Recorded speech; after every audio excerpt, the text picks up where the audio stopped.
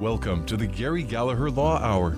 Attorney Gary Galiher and his firm have represented thousands of Hawaii workers and families during more than 35 years practice throughout the islands. Whether helping countless workers exposed to asbestos unknowingly in their jobs, filing suit against gas companies for unfair local pricing, or representing the state of Hawaii and winning a settlement against big tobacco, the Galiher Law Firm helps fight for consumer advocacy and fair play for the people of Hawaii. No kopono on your behalf. Now, Gary and his team are here to take the mystery out of what they do and answer your legal questions. So here's the host of our show, Mike Buck, and Hawaii attorney Gary Galiher. Yeah, once again, it's actually Team Galiher, and we're pleased once again to revisit with the guy who traveled the furthest to become a part of the team. As a matter of fact, from back east to Hawaii. We know the reason why, because this is Hawaii. But also it was because of the opportunities afforded him by Gary, and it's kind of a neat thing to do to welcome Anthony Carr back into the studios. And Anthony's by, I guess, I don't know if it's by attrition or admiration, you have sliced out a part of the practice to deal with elder folks and particularly elder abuse. And at the end of the show, we're going to tell people how to get this worksheet or this brochure of pamphlet that you had made. So welcome back. Nice to see you again. Thank you for having me back on, Mike. I get used to this. I know there's a lot of things that we can talk about, and the first thing is maybe letting people know when we talk about elder abuse, there's a lot of different forms of elder abuse. And I do know that there are certain things that are right down the center of the plate of Galiher that you do. But there's also a lot of other things that we should touch upon just to let people know that maybe when they see something, there's a sign. If they become aware of what to look for, they might save a lot of time and a lot of pain. No, absolutely. You know, being a civil litigation firm, primarily the cases we're able to take on and represent folks is incidents of personal injury, usually pretty catastrophic, wrongful death, really tragic cases. But there are many other issues touching upon elder care, elder abuse that unfortunately we're not always able to take on in litigation, but we're certainly invested in. Yeah, and one of the things that I want to point out is that through osmosis and practice, and that's why I guess you call it a law office a practice, because you keep practicing stuff and then you develop a real niche. And while most of the time, Gallagher's firm, all of you, the whole team, you're involved in larger, like class action suits and bad products and all kinds of things, and most notably tobacco and asbestos. So all of a sudden, when you hear the word elder abuse, you think, well, where does that come from? And I think it comes from Gary's and you all figuring out early in the piece that there are people that are really taking advantage of some opportunities for our seniors. And I want to begin a little bit with that. Yeah, no, absolutely. You know, there is a lot of parallels between what we do in elder abuse litigation compared with some of our history, touched upon tobacco litigation, tend to take on very complicated scientific or medical aspects involved in the case. And in elder abuse, it's no different. One of the huge issues is competing medical issues going on, and the defendants have a field day with pointing out all the different reasons why this person who's aged has all these other maladies that are affecting their life expectancy, ergo, what is this case worth? And they utilize, a person's medical history against them. I actually saw something that I thought, well, I hope this isn't happening in Hawaii, but yet it could be. And that was, there was this great expansion of elder care, of nursing facilities, of care homes, because we're an aging population, right? And everybody, and we're cranking out octogenarians like every day in America. Especially true in Hawaii, where we have a significant portion of our percentage is made up of elderly folks. Yeah. It is, looking back a few decades ago, Hawaii was a little slower than the rest of the mainland to embrace the concept of, institutionalizing our elders is how we may have initially perceived it. Well, I mean, the big reputations of the big places were like Florida, right? You go down to Florida or Arizona, or you go to certain places in California where they were putting together these communities and really good sense because they had central medical available, recreational facilities, all kinds of really neat stuff. Then all of a sudden, you want to apply that same philosophy in Hawaii. You run into this big, huge thing called cost of living and cost of properties and building. Yeah, there's two big concepts that are at friction. Is part of the reason why Hawaii was a little slow to embrace the concept of senior housing outside of the house is because we place such a priority on the respect and dignity of our elders. We don't just pass them on to the next phase. We remain, invested in their care. But we're seeing But wait a minute. We're seeing something that I think it'd be neat to comment on, and that is we are seeing a large number now of larger facilities, meaning not a 6-patient. I mean, lots, big facilities. But lots and lots of smaller ones because they can afford a piece of real estate, and it's a small staff.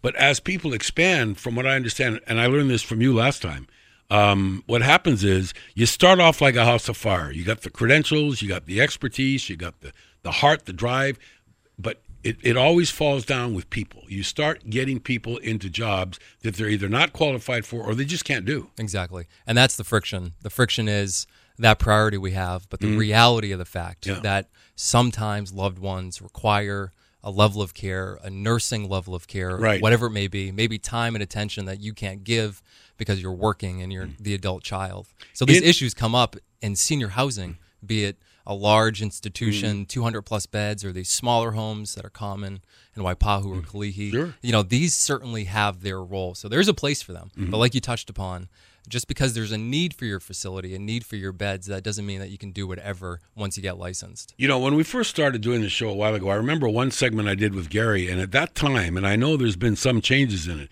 but the rules and regulations were kind of lax in this area. I guess maybe some of the lawmakers just didn't realize what opportunities there were to maybe not have qualified people looking after people. Are there rules? I mean, to get a certification, thanks, I think, now to attorneys, that there's now, all right, if you're going to do this is what you got to bring to the party. It depends on the type of facility. There are sets of regulations. So if you're an assisted living facility, you have, I believe, Title 11, Chapter 90. That's your set of regulations. Okay. But let's talk about assisted living facilities. They might these the bigger advertise. ones? They can be bigger. Yeah. They usually are. If it's a smaller assisted living, meaning a non-nursing level of care, it will usually be something known as an adult residential care home. All right. And are you limited to how many people can live in one of those? Exactly. It depends. Okay. It can be from 3 to 5 usually. There are expanded arches, but the word expanded can be a little misleading. That actually means nursing level of care as opposed to assisted living, which is more maintaining independence and whatnot. So, okay. Are some of those, I know that the real sticky wicket here is a lot of these are in residential areas, and you can only do so much in a residence that's not a business. But they must have some way of getting around it because there's a lot of them popping up, and they I don't know if they're all, legitimate. Here's a great point that the average listener out there, unless you've really dug into the regulations, the average person wouldn't know this. No. So a community care foster home is basically a mini nursing home. All right. It's a residential setting. You're limited to 3 residents. One of them has to be Medicaid. I forget exactly the criteria for the 3, but no more than 3. But it's nursing level of care. So if you're at a larger nursing home, there would have to be a licensed MD as a medical director. Okay. There would be RNs and registered nurses. In order to operate a community care foster home, that's a mini nursing home, you have to be a licensed CNA. That's it, a certified nurse aide. And not to belittle that accreditation. I was going to say, we're not going to belittle any level of this, but let's be honest. That person is not skilled or trained or experienced. That's just a factual statement. Yeah. Now, their heart might be in it, and, Sure. and they might be invested, but you don't have the benefit of the RN background, the RN experience that goes along with that. So in order to operate this mini nursing home, you don't even have to have a nurse on staff, never mind an MD medical doctor. Right. So these are things that you think, well, geez, I had a nursing assessment. I required a nursing level of care. Okay, I'm going to move into the smaller residential setting instead of a larger institutional one. Everything's going great. But then you may or maybe not even end up finding out that there's not even a single nurse on staff. And you know what I'm worried about? I mean, many of us these days, and we've talked about this a little bit before, it's not that we don't want to be around our loved one and that we don't want to give care, but a lot of us just aren't trained or able to do it, or emotionally, mentally, or physically. So we find a place, and now we're happy that mom or dad is in this place, and it's a nursing home. So they're going to get their meds, they're going to get taken care of, and wow, boy, sometimes they don't. No, that's if I could urge listeners, who might be going through the process of, a loved one who might need housing outside of, care that you can't provide, the process of seeking out that placement when you can finally find a good place to put mom or dad or whoever it might be. That is the beginning of the process. Gotcha. This next step is just as critical. You got to be involved as an advocate for the care. Ask questions. You might feel like you're prodding or, not being but come on, trusting Mom's of their going in care. there. You better ask. That's what matters. Yeah. That's what matters. The bottom line is ensuring the health and well-being and making zero assumptions along that path. You know what sometimes happens, and I know you've already heard this before. A child will say, "Gee, we put my mom in that place because it was gorgeous. I mean, you drive up there, there's palm trees, it's beautiful." Well, it might be beautiful, but what if it was improperly staffed? That is the fact. These bigger facilities absolutely know how to sell their facility to people who are looking for comfort, for this illusion of an entity that really has it all together and going on top-notch. Top-notch lawn, top-notch facility, must be top-notch care. You got your dining room, everybody's playing ukuleles. This must be a great place. Exactly. Yeah. And it doesn't always work out that way. And it's not a knock on marketing. Great, make a beautiful facility. That's excellent. That helps promote the well-being of the residents. But go deeper than that. Don't just stop there and create a facade and then get people in the door. Actually deliver. As a comparison, let's look back on, say, for instance, in the early days of Gary's firm, when he was a kind of a one-man band, and then he went into a larger office. And it was sort of lots and lots of research to do in one area, and that was the area of asbestos injury. And we've heard over time of this show of all the closed doors there were and blind alleys and everything else. But I did know that at that time we were able to say with definitive number, okay, there were 400 guys working in that facility. And all of them need help and attention. What I'm concerned about is, and that's why I'm so glad that you all have decided to specialize in this, a lot of these are individual cases, right?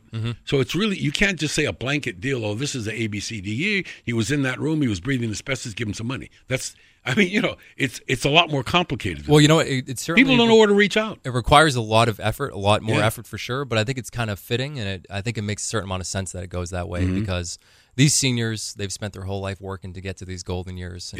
And then these tragic incidents come along. So they shouldn't just be civil number XYZ562. Yeah, that's what I mean. This should be the case of Ms. Blank, and focused on her and the individual facts and focusing on what's been robbed in her golden years. I saw one thing that really alarmed me, and it was, first of all, I know from when we were talking with you and Gary once, that we talked about the Galiher Law Office at galiherlaw.com, but we also talked a little bit about the Galiher Foundation. So what's happened is, Gary, in his now 70th year, don't tell him that I said 70 on the radio, but we know that. He just reached a milestone recently. He really has looked back and decided, okay, what footprint do I want to leave on the planet? And a lot of these cases of the elder abuse, which we're going to talk about, it's not the desire to sue for bazillions of dollars. It's the desire to have whatever happens stop happening. Oh, no, there's a lot of firms, Mike, that won't even won't even consider certain elder abuse cases because their kind of simple way of thinking of it is 82 years old, dementia. What's the value to this case? What can I settle it for? But you just touched upon it with Gary. He affords us the resources to be able to still take on and go after these cases and not to have to be so focused on the bottom line. Granted, we have a duty to maximize the recovery for our client, and that's certainly something we focus on. But during that process, we're able to affect and bring about all this positive change. All the change, sure. And, there's another thing, too, and that is quite often it's the families. And there's no way that you can get compensated for somebody you loved or somebody you've lost. Now, once again, you say that if somebody's in their 80s or 90s, come on, we all march along, But the lasting guilt feeling that somebody has in a family, if they find out inadvertently that at the end of Mama's life, we had her in the wrong place, they must just feel horrific. That is a significant problem we encounter. I was just talking with John McDermott, the state's long-term care ombudsman. We were talking about some different issues out in the community as it relates to this, and that's a huge one, is people who have experienced some sort of incident where the care was substandard. Something wrong happened, significant pressure sore, unexplained bruises, confusion and not being fed properly, whatever it might be. Speak up and do something about it. It's easy to feel guilty, and I understand that thinking. It can be a little complicated. You put the loved one there, and you thought but you did your best. And there's things that are unexpected that are going to happen along the way. And when it happens, just recognize it, deal with it, and don't, guilt that should not be part of the equation. Reach out to the state, reach out to an attorney, and try to get to the bottom of what actually happened. Yeah, and folks, one of the reasons why I really was anxious to once again hook up with Anthony Carr, and we're gonna he mentioned John and others. We've got in the next several programs, we're gonna expand the pebble in the pond on this story. But I think what is really tough, because when we speak on the air and we speak off the air, it's a different set of game rules. And I need people to know that even though we may specifically not say anything, that we're talking about pretty bad practices. I mean, we're not just talking about, somebody's not getting enough veggies. What we're talking about is physical problems. You mentioned one. What happens if you go visit grandma and she's got a bunch of sores on her body? Yeah. So let's talk about what is a business's incentive to do right by its people, by its resident, right? So you have a lot of good operators, a lot of good CNAs, a lot of good nurses out there doing great things, but there's always the bad actors. And what's their incentive? If they're out there for $1, well, it's not going to be the regulations. The regulations are very relaxed. The threat of litigation is what we hope to bring to the table, that if you're going to do something wrong, and if whoever it's been done to speaks up and seeks out our counsel, we're going to aggressively pursue what's happened. We're going to get to the bottom of it. We're going to find out former employees who might have testimony that you might not want on the record. And that threat of litigation is something that can be a serious message sent to facilities that, there's mistakes, but when it becomes a routine or a matter of gross negligence, there's going to be someone around the corner seeking justice for what's happened. What I hear, Tony, is this. There's a lot of times when an employee in a facility will come parting of the ways. Sometimes they'll get terminated for cause, but sometimes they'll leave because they just can't handle what's going on. They start feeling really badly by saying, wow, I don't want to do this. I'm not supposed to be giving people injections. Happens all that stuff. All the time. Yeah. You just find the people who, this is not, a glamorous job. It's a dirty job to take care of elderly people, okay? And so most often they have their heart in it. They're just incredible people, compassionate, sympathetic. But occasionally it reaches a boiling point where they take their duty so seriously that they just can't stand the environment that they're in, where there's so many other things happening. Sure. And that happens regularly, where we can make contact with these folks. Yeah, and there's a way, gang. I want to tell you something. In a previous show, I forgot to tell Anthony about this, but in a previous show that I was doing during the week on my regular program was with with our monthly segment we do with the AARP. And one of the real problems is that a lot of these folks that are in these facilities, and I know you've already come across some of these, they're actually afraid of their caregivers. They're afraid to say something because there might be repercussions if after your daughter leaves, you might not eat, or you might get pushed around, or you may not, they're afraid. And it's well-founded. It's legitimate, because we've seen instances where residents have come to us with those concerns after the fact when a serious incident has happened.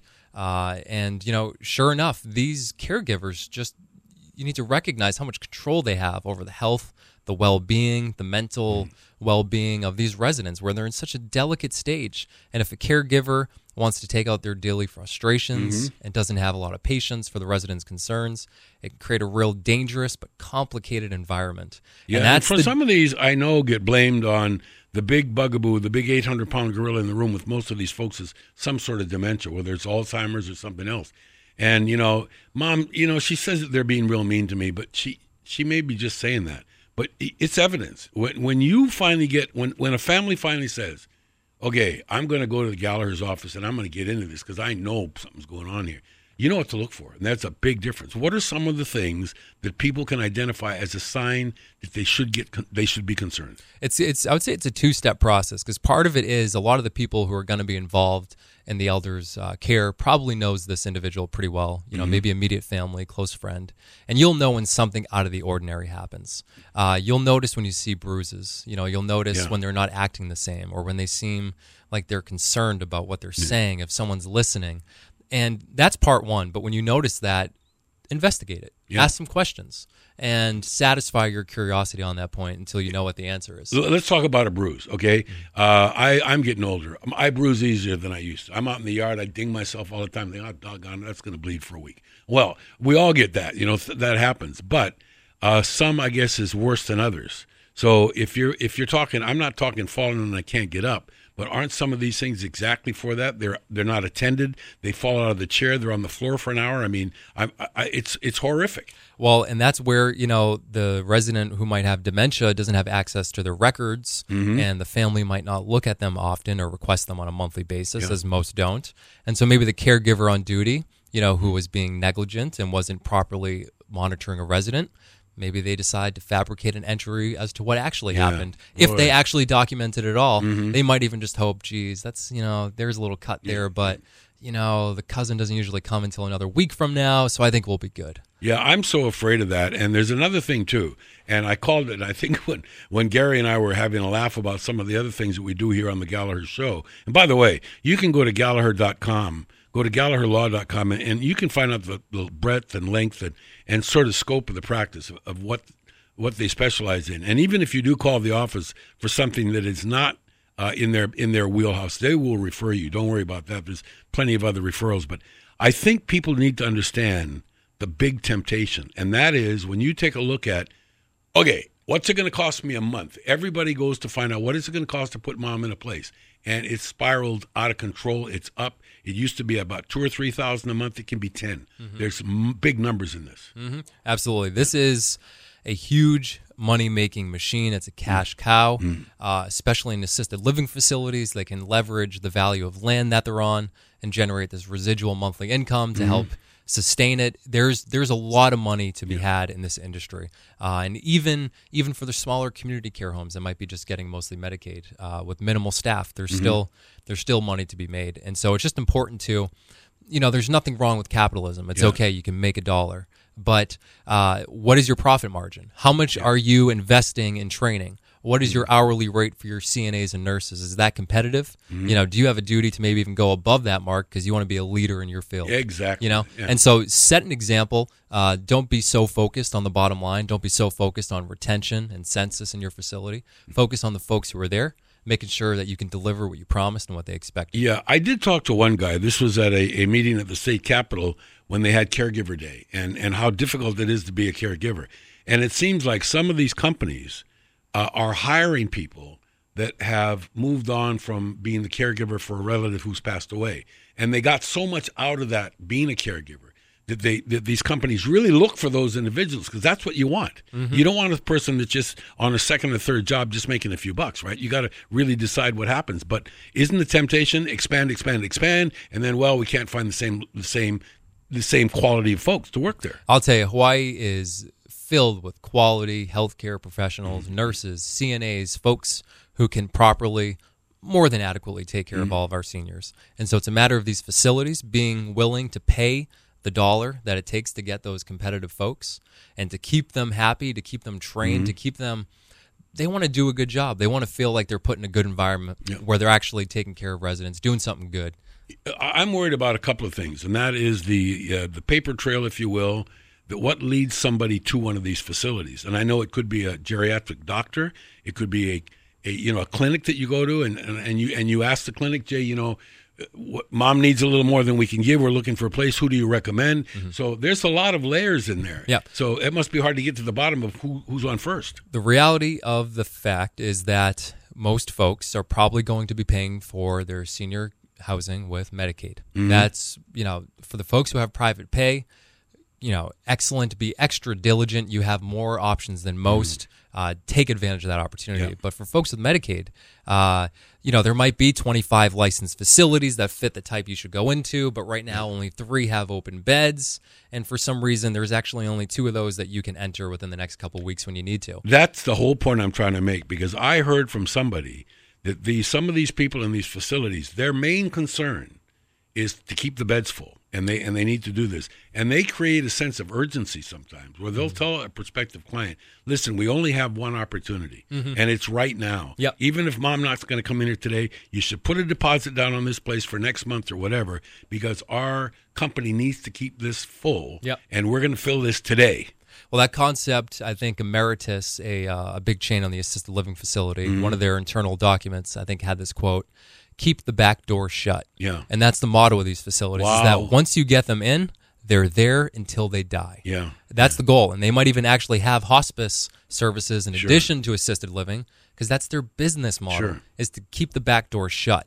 And here's where this can be a problem sometimes, is not only is it an issue for what is your real motive in keeping them there, what are you actually focused on, but also facilities take this too literally sometimes when an incident does happen and they don't seek out the proper medical intervention. We had a very serious case recently come into our office where there were just tragic injuries to this person. They had been so neglected, neglected. And how did the facility respond? Yeah.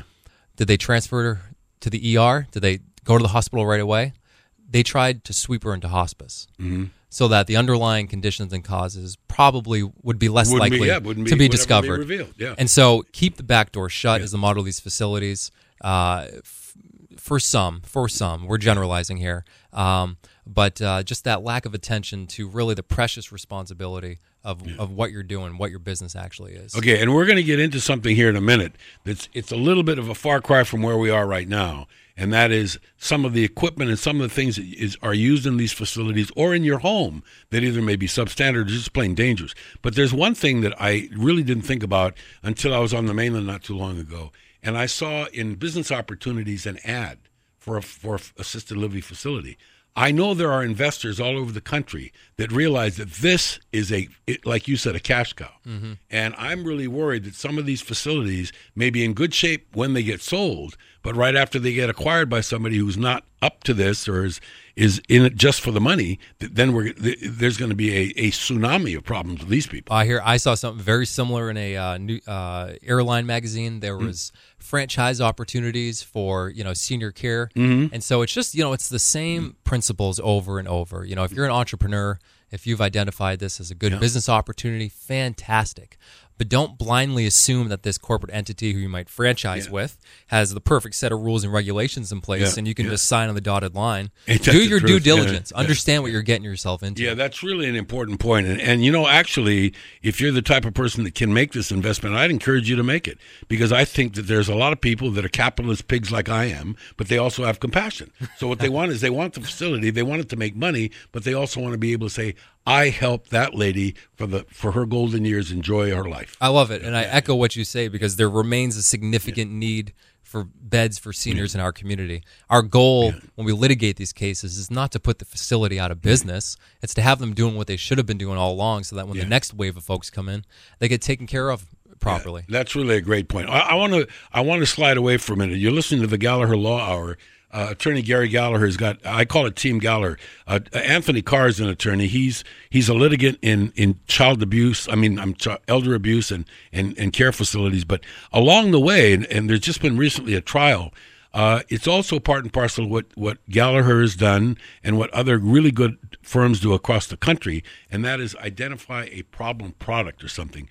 And particularly when we talk about our seniors, like our little kids, you have to have something to keep them in their bed because they wander, they roll. You just recently had a case, without being maybe, I don't know what you can tell us, but I do know that it's just another way that you can really use the power of the firm to get to the bottom of something. Yeah. So just a few weeks ago, we were in trial here in Hawaii State Court against a bed rail manufacturer, a mainland corporation. We had a extremely tragic case where an individual became entrapped between the bed and the bed rail for an extended period of time, causing, without going into details, significant injuries.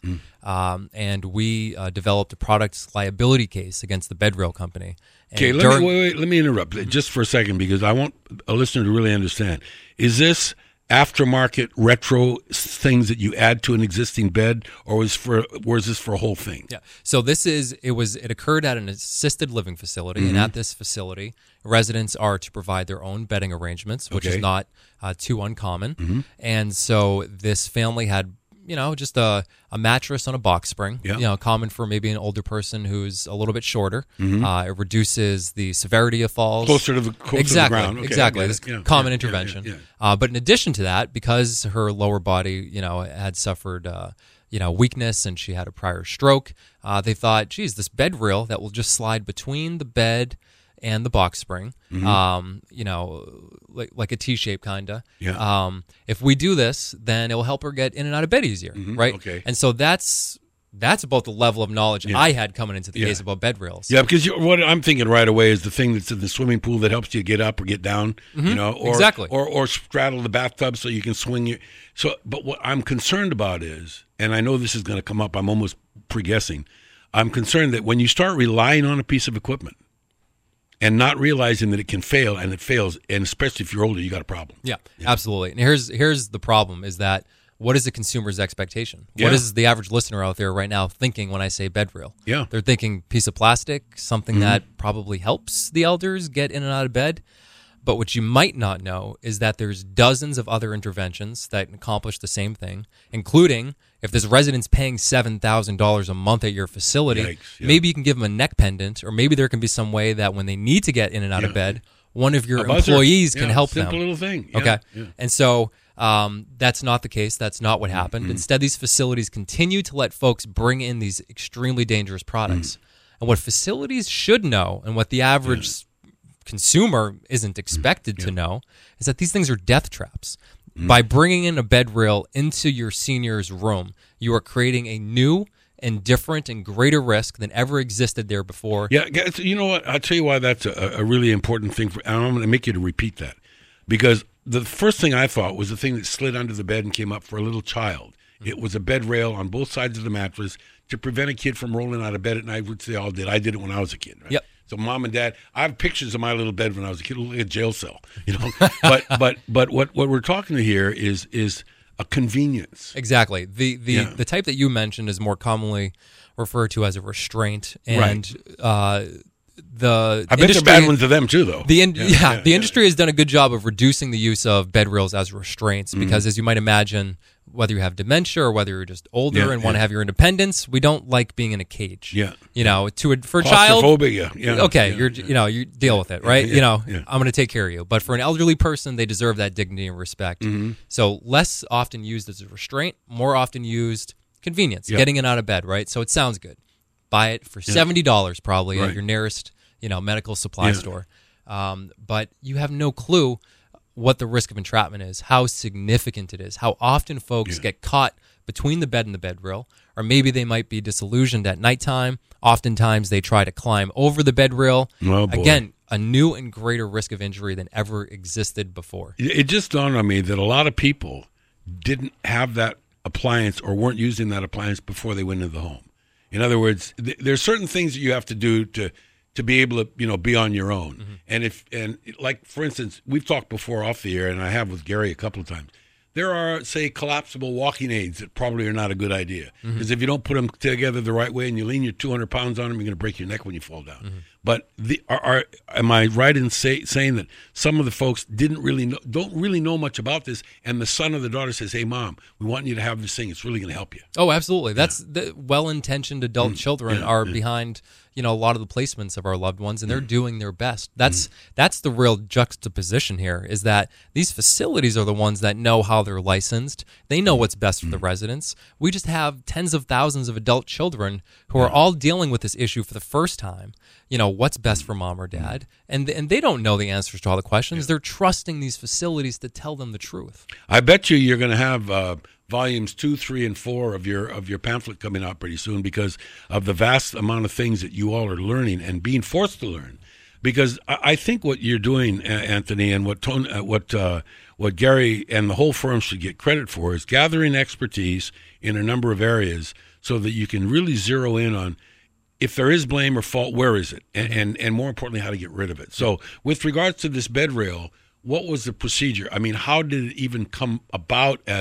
How did you facilitate actually suing or getting the manufacturer of this thing to own up to the problem, or the rest of them who used it? That's a great question. I guess from initial identification of the defendant, something significant happened that involved this bed rail. We're thinking to ourselves, well, if the bed rail isn't in place, what happens to this individual? They just fall to the floor. But because this bed rail is here, this incident happens. And so you investigate, you look into them, and you say, well, what are the regulations here? Right? We've reached out to an expert we were fortunate enough to hook up with 2 of the nation's top bed rail safety experts. Yeah, and this is getting bigger and bigger, gang, because as you're going to learn out, it's not just with the bed rails. It's with a lot of other things that this firm does. And the reason for that is, I guess, Gary was a one-man band back in the day, right? Mm-hmm. And today he's, I got so much to play, and I got to get people that really know what they're doing and do the research and compile the data that we need. He's got too many good ideas, so a lot of good things to work on. Very fortunate. But no, this is, we think of ways where, we're fortunate enough in that bed rail case to be very successful in the context of litigation. Yeah. But you learn things as you go through it. I learned that there has been a ban a petition to outright ban adult portable bed rails filed with the Consumer Product Safety Commission by dozens of states' long-term care ombudsmen, all these healthcare organizations. There's this huge push to outright take them off the market. Right. So great. Okay, I've developed a great case against this defendant.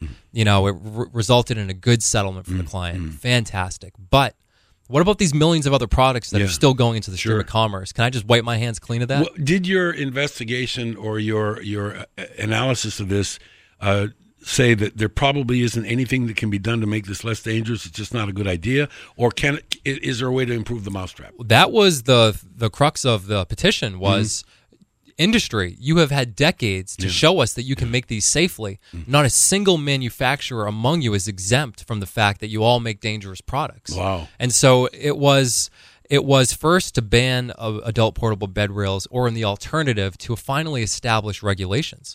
Because it's a little complicated, but a bed rail can either be regulated by the Food and Drug Administration, the FDA. Which is kind of funny because you don't eat it or ingest it. Exactly. But yet it's at the Food and Drug Administration. But the FDA regulates medical devices. Right. And so if your product fits the criteria of being a medical device, you're regulated by the FDA. Gotcha. Technically a little more strict than the CPSC, but still there's no clear set of regulations that says your dimensions have to be this or you can't market this.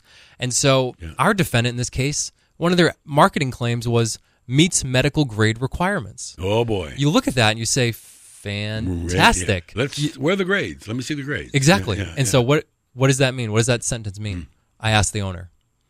I don't, nothing. There's no meaning behind that. It's just puffery. Yeah. That's all it is. Complete puffery. Yeah. To induce. It's like award winning. Yeah. What was the award? I don't know. My dad liked it, so he gave it an award, right? And who's it aimed at? It's aimed at the well-intentioned adult children who don't know better. Yeah, it's confidence. Exactly. I got confidence. Look, this thing is approved by the so-and-sos, so it must be a wonderful thing. But I think that there's another thing that immediately comes to mind is, and we've always talked on every different aspect of what you do at Galiher Law, is precedent. When a precedent gets set, you go to do the research. Well, you guys were breaking new ground on here. There was no precedent. Now there is. Oh, I'll tell you, you might think, well, maybe you wouldn't, but I thought that bed rail safety was something that would be litigated across the country, that there would be verdicts, there would be case law on it. We were pioneering in new fields in a lot of different areas. Shocking, isn't it? Yes. We were getting in touch with top experts, but they had never been asked to do litigation work before. And so these are people who you would think that if there had been prior lawsuits, part of it is other firms just aren't thinking, geez, maybe we should go after that bed rail company. Yeah. The obvious answer is, of course, the facility did something wrong. Let's go after the facility. Right. But dig a little bit deeper than that and say, what are all the circumstances of this incident? What truly are the causative features? Yeah. In other words, if you take a look, and I know this is part and parcel of what you do, is okay. The XYZ company got found guilty of and they had to settle. What was it about? Well, it was about a bed rail. Really? What bed rail? In other words, let's go down to the bottom, to the bottom of the list here and find out, what happened here. And if you want to do it the right way, which is, just Gary's MO and always has been, to just really develop a wealth of information on a subject. And we just dug deep into this bed rail stuff. And I got to know, former victims, who many people across the mainland who had loved ones who they lost due to bed rail entrapment. And, I'm still emailing them to this day and seeing how I can be involved in these. When you say lost, I want people to understand what happened. In other words, in the case that was won, physically what happened to this lady. Okay. So in terms of, you're on your bed, you need help. Right. And so what are you going to do? In this instance, she reached behind her, tried to pull a pull cord. That's mistake number one for the facility. There's, she has a prior stroke. Many reasons why you shouldn't put her in the position of having to do a 180 behind her head in order to call for help. And so during that process, gets disoriented, falls off the bed, and instead of merely falling falling onto the floor, there's that little bed rail that's sticking up. Now, here's the risk of entrapment is the FDA comes to a V somewhere, right? Yes. Yeah. Okay. Well, it shouldn't. The FDA has a rule that says that there should be no more than 3.5 inches of space between the rail and the mattress, Gotcha. because that's where you can fall and get stuck. Yeah. Of course. So here, because it's this flimsy little device that you just strap on with a backpack clip and strap, and it slides all over the place. Yeah. It's impossible to know exactly what the gap was, but it was well in excess of 3.5 inches. Yeah. So she becomes stuck in it, becomes lodged in it with And arms she's weak, stuck in a horrendous right? Yeah. position. Yeah. And one of many mistakes, facility doesn't come by for nearly 8 hours. Stuck in that position. Okay, I already know, but I'm going to ask the question anyway. What we really need to have for these folks is a buzzer right next to them. I mean, it's laying right there. But what somebody's going to say is, and here's where I know get a lot of these facilities are doing wrong, is somebody says, that lady, she hits that buzzer 9 times a night. Let's put it on the table, So she really needs it. In other words, that is an issue, right? And depending on the operator at the place, if they, that's just Mrs. Brown. She just does that all the time. She'll be okay. No, I'm 1,000% rolling my eyes right now because you nailed it. This isn't TV. This is radio. We hear this. He's rolling. Yeah.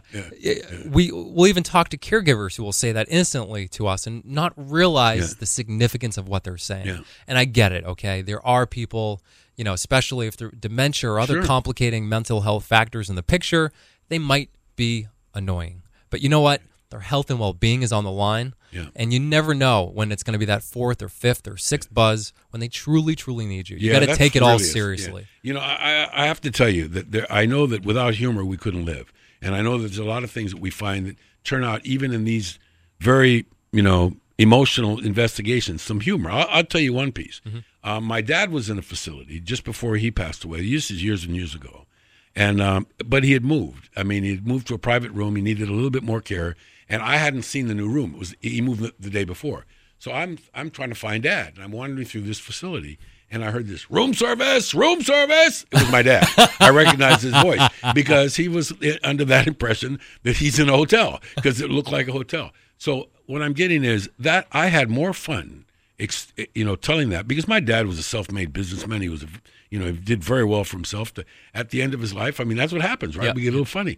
But I can tell you that there are going to be people that are loving, caring caregivers that are going to respond to that and go, yes, Mr. So-and-so, can I get you a glass?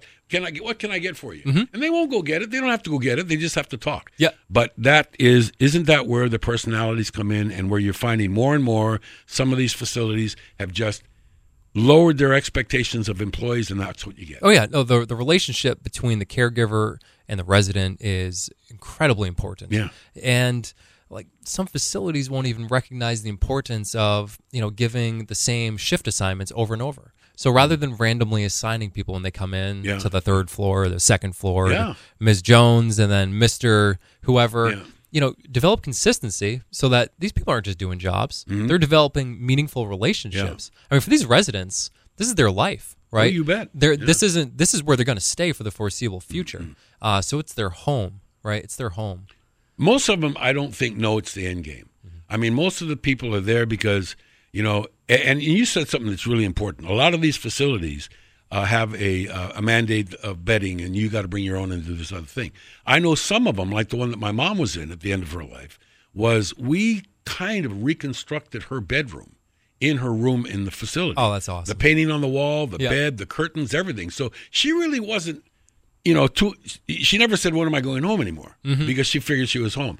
Isn't that the key? And isn't that why you talk about it's important to have consistency, that Martha should be the one that's with your mom every day? That's the key. The institutional versus residential vibe is one of the most important things. It's really important, even at a larger facility that we might call an institution, for them to still develop the feeling of a home and of a residence. And I love that trick that you guys did. That's perfect. Whatever you can do to give them a sense that this is truly their home. You might be inclined to think that that's less possible in a larger setting, a larger multi-floor facility, and that can be true.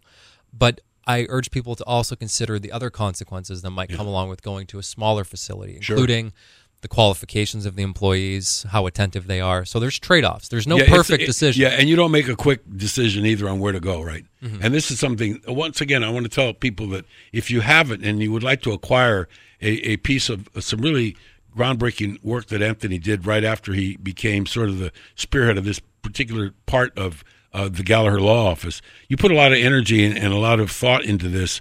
If people want to get first of all, what is it? If people need to get a copy of how they're going to do it. So they can go to elderAbuseHawaii.com. That's a new one, elderAbuseHawaii.com. Yep, it's a website we started mainly, as we started getting into these cases, we realized that there's issues that are relevant to the whole community that we don't expect them to know about the ins and outs of our case. It's our duty to share with them what we're learning. Yeah. And so this guidebook is kind of a broad brush glance at some key topics, questions to ask any senior care home before you move in, warning signs to look out for if something might be going awry. And so elderAbuseHawaii.com, free copy. Just really type in your name, type in your email address, and boom, it downloads. There's another thing. Let's talk about the numbers for a minute, because I do know that a lot of these facilities, like you said, they rack them and stack them. They got to keep them full. And one of the things that I'm most concerned about is what people sign or what people get into. And I do know that there's all kinds of people that maybe they have buyer's remorse, and they don't want mom to be there anymore. It isn't what it was supposed to be, and they want to move out. What do you do? While we touch upon that, one of the most important things to look out for when you're signing an admission agreement, if you're moving a loved one into a facility, is something called forced arbitration. A lot of facilities now are starting to insert a clause where you are waiving your right to file suit against the facility if something goes wrong. Oh, boy. It is one of the biggest threats to the integrity of our civil justice system at this moment. It's not just in senior care homes. It's in your rental car agreement. It's in, you name it, okay? And so when you sign there, look out for that, because you do not have to be bound by that. Does your research show, or is there anything that can be evidenced by finding out how tough it is for some of these places to get insurance? Because I would imagine that most facilities that were living dotting the I's and crossing the T's and had insurance, they wouldn't ask you to sign something like that because they think they're going to do the right thing. Yeah. Well, if anything, it might be the insurance company who's wanting them to do that. Exactly. I think so. That's what I'm worried about. The problem is, because we know what those guys do, Yeah. Insurance is something that we're still learning about. It is certainly been common for the larger facilities where you might expect it. But for the arches, the adult residential care homes, for the community care foster homes, there is not always a regulation or requirement that you have any insurance. Yeah. Recently, Hawaii passed a statute that says that pretty much all senior care homes now have to have insurance. Problem is that it then went to something called rulemaking, where the Department of Health has to determine what is a reasonable amount that we can force them to buy, and still expect them to, be able to run a business. Yeah, that's on the catacombs in the shelf somewhere, right? We don't know the answer to that. That's long been on the shelf. Yeah. There's another thing that I think is equally important. As we take a look at this, there sometimes in the urgency factor when they're trying to get you to sign up. I know a lot of families, and because our family looked into this, what guarantees do I have as a customer of the facility that my mom or my dad's going to be able to stay there? In other words, it's horrifically emotionally tough, isn't it, when you move them around? Oh, it's unavoidable, or you want to avoid it at all costs. But I mean, aren't some people worried that, oh wow, I better sign a long-term lease because I don't want to be told that mom can't stay here? Then what are we going to do? Oh, absolutely. Yeah. And I've seen plenty of cases when we come in and they send us all their documents, all their correspondence, and it's always, oh, we have a 1-month sale going on, and half off for your first 3 months if you sign up now. It's always, there's a lot of good luck going around when people are looking to sign up for a facility. Are there any standards that are going to be set with regards to length of agreements? And the reason I ask you that is we talked earlier about hospice. When some of these places will go on and have a hospice facility. Hospice is when the family, if not the patient, realizes, okay, we've done just about everything we're going to do. So what this person needs to be is comfortable, surrounded by loving people. So hospice is, the back door is open because you're going to go in and you're going to go out. It's only a matter of time. Yep. But what about the ability to take the next step? How many of these homes are willing to step up their treatment for somebody to cover that end of it? Well, that's the problem. So let's take an assisted living facility as an example. You've touched upon a great point. So assisted living facilities are not regulated, not permitted to take certain types of residents who need a certain type of care. Okay. And so let's that's good to know. In other words, people that are really needing a lot of care they can't go into that facility. Exactly. For instance, if you're non-ambulatory, meaning if you can't walk independently, you're not supposed to be in an assisted living facility. So what happens, let's say if year 4, all of a sudden you become non-ambulatory, or you meet the criteria that DQs you, disqualifies you from that facility. Well, the facility has a decision to make. They can either recognize their duty to actually discharge you, which might sound like you're uprooting the resident, but no, you have a duty to give them the care that they need. And if it's not your facility, you have to move them and to help transition them to a higher care facility. That is not happening. Yeah. I was going to ask you, is that happening, number one? And number two, I do know that there are case specifics, that everybody's a little bit different. I mean, I can be just fine in an assisted living facility, and something catastrophic can happen to my health in one day, and now I can't be there anymore. Exactly. But how long can I be? In other words, I'm sorry, Mike, we can't keep mom anymore. Where are you going to put her? I don't know. I hear you. Fortunately, there's good systems and state organizations in place to help make sure that folks never end up homeless. I mean, that's the absolute travesty of a result.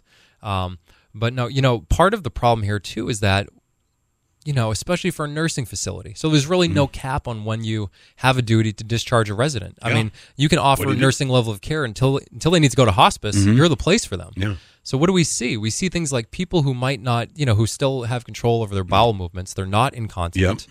Well, they have rules where they take you out on outings. I heard a story that they require all their residents, even if you're not incontinent, they require all their residents to wear Depends. Yeah. And there's no bathroom breaks allowed. And so if you have to go in your Depends. Boy, I would listen. You know what? When my body tells me to go to the bathroom, it says right now. Exactly. It doesn't say in an hour. Regardless of your age. Yeah, exactly. And so that's the dignity thing. Yeah, that's the dignity. And what happens, though, for the residents who aren't incontinent, but who are aging? They develop that type of habit and that type of routine, and it encourages them to become incontinent. Exactly. Oh, my goodness. Okay, what are some of the lights at the end of the tunnel? In future programs, in the next couple of weeks, you're going to discover there is a growing cadre of real experts that realize the need to facilitate people. And once again, I think that maybe here in Hawaii, added into that, I'm sure you've heard this, Anthony, a lot, that local people are what they're shamed to come forward.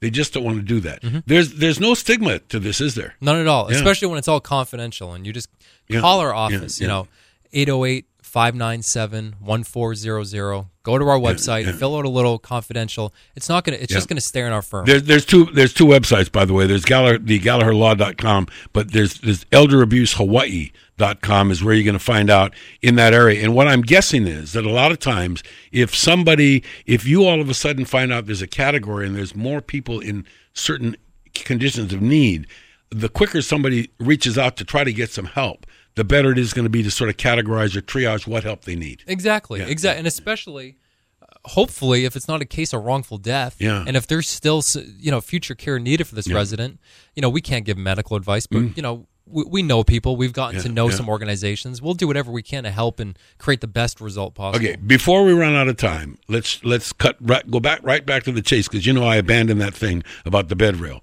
How did it got done now, and that means that you were able to successfully litigate on behalf of your client and get justice for what happened to them. Exactly. So long story short, for folks who might not be familiar with litigation and the process, we file a complaint. The lawsuit gets going. We're allowed to, it's called discovery. We find out more about them. They find out more about our complaint, and we do a lot of digging. We investigate. We meet up with experts. We develop testimony. And then at the end of the road, eventually there's a trial date. Now, by the way, sometimes I talk to Anthony, and he's in litigation today or he's in trial today, that's the end. That's the tip of the iceberg, right? The mountain, the pyramid that's gone up to bring it to that point is a massive one, and it requires a lot of time, a lot of expertix. Oh my God! 99% of cases don't even reach that point of start trial. So for us, that's not many cases even start trial in a given year. So we started trial. Negotiations are ongoing, and at some point, the defendant hit our number. And so, unfortunately, we had a great case going on. But if there's a deal to be made and a good recovery for the client, that's the best option. So it didn't go to verdict. There was a settlement during the course of trial. And in many respects, I would imagine, once a few settlements have been gotten, the word sort of gets out. Some investigative reporter or somebody like me is going to get on it, and that company's going to either have to do the right thing or stop doing whatever it was doing. Stop making that thing. You'd hope so. That's I truly hope that the defendant, in this case, the bed reel manufacturer, they are a leading manufacturer in their field. I truly hope they walked away with it with certain messages.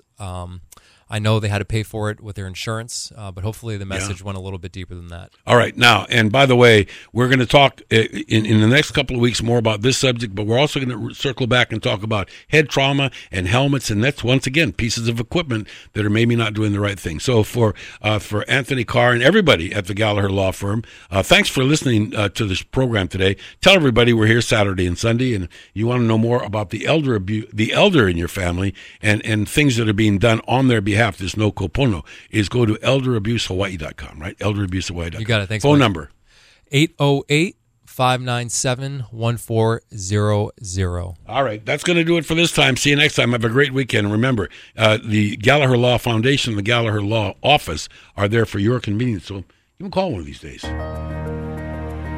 Well, that's our program for today, and we certainly hope you'll come back next week for our next episode. In the meanwhile, to learn more about Team Galiher, log on to galiherlaw.com. That's GALIHER law.com.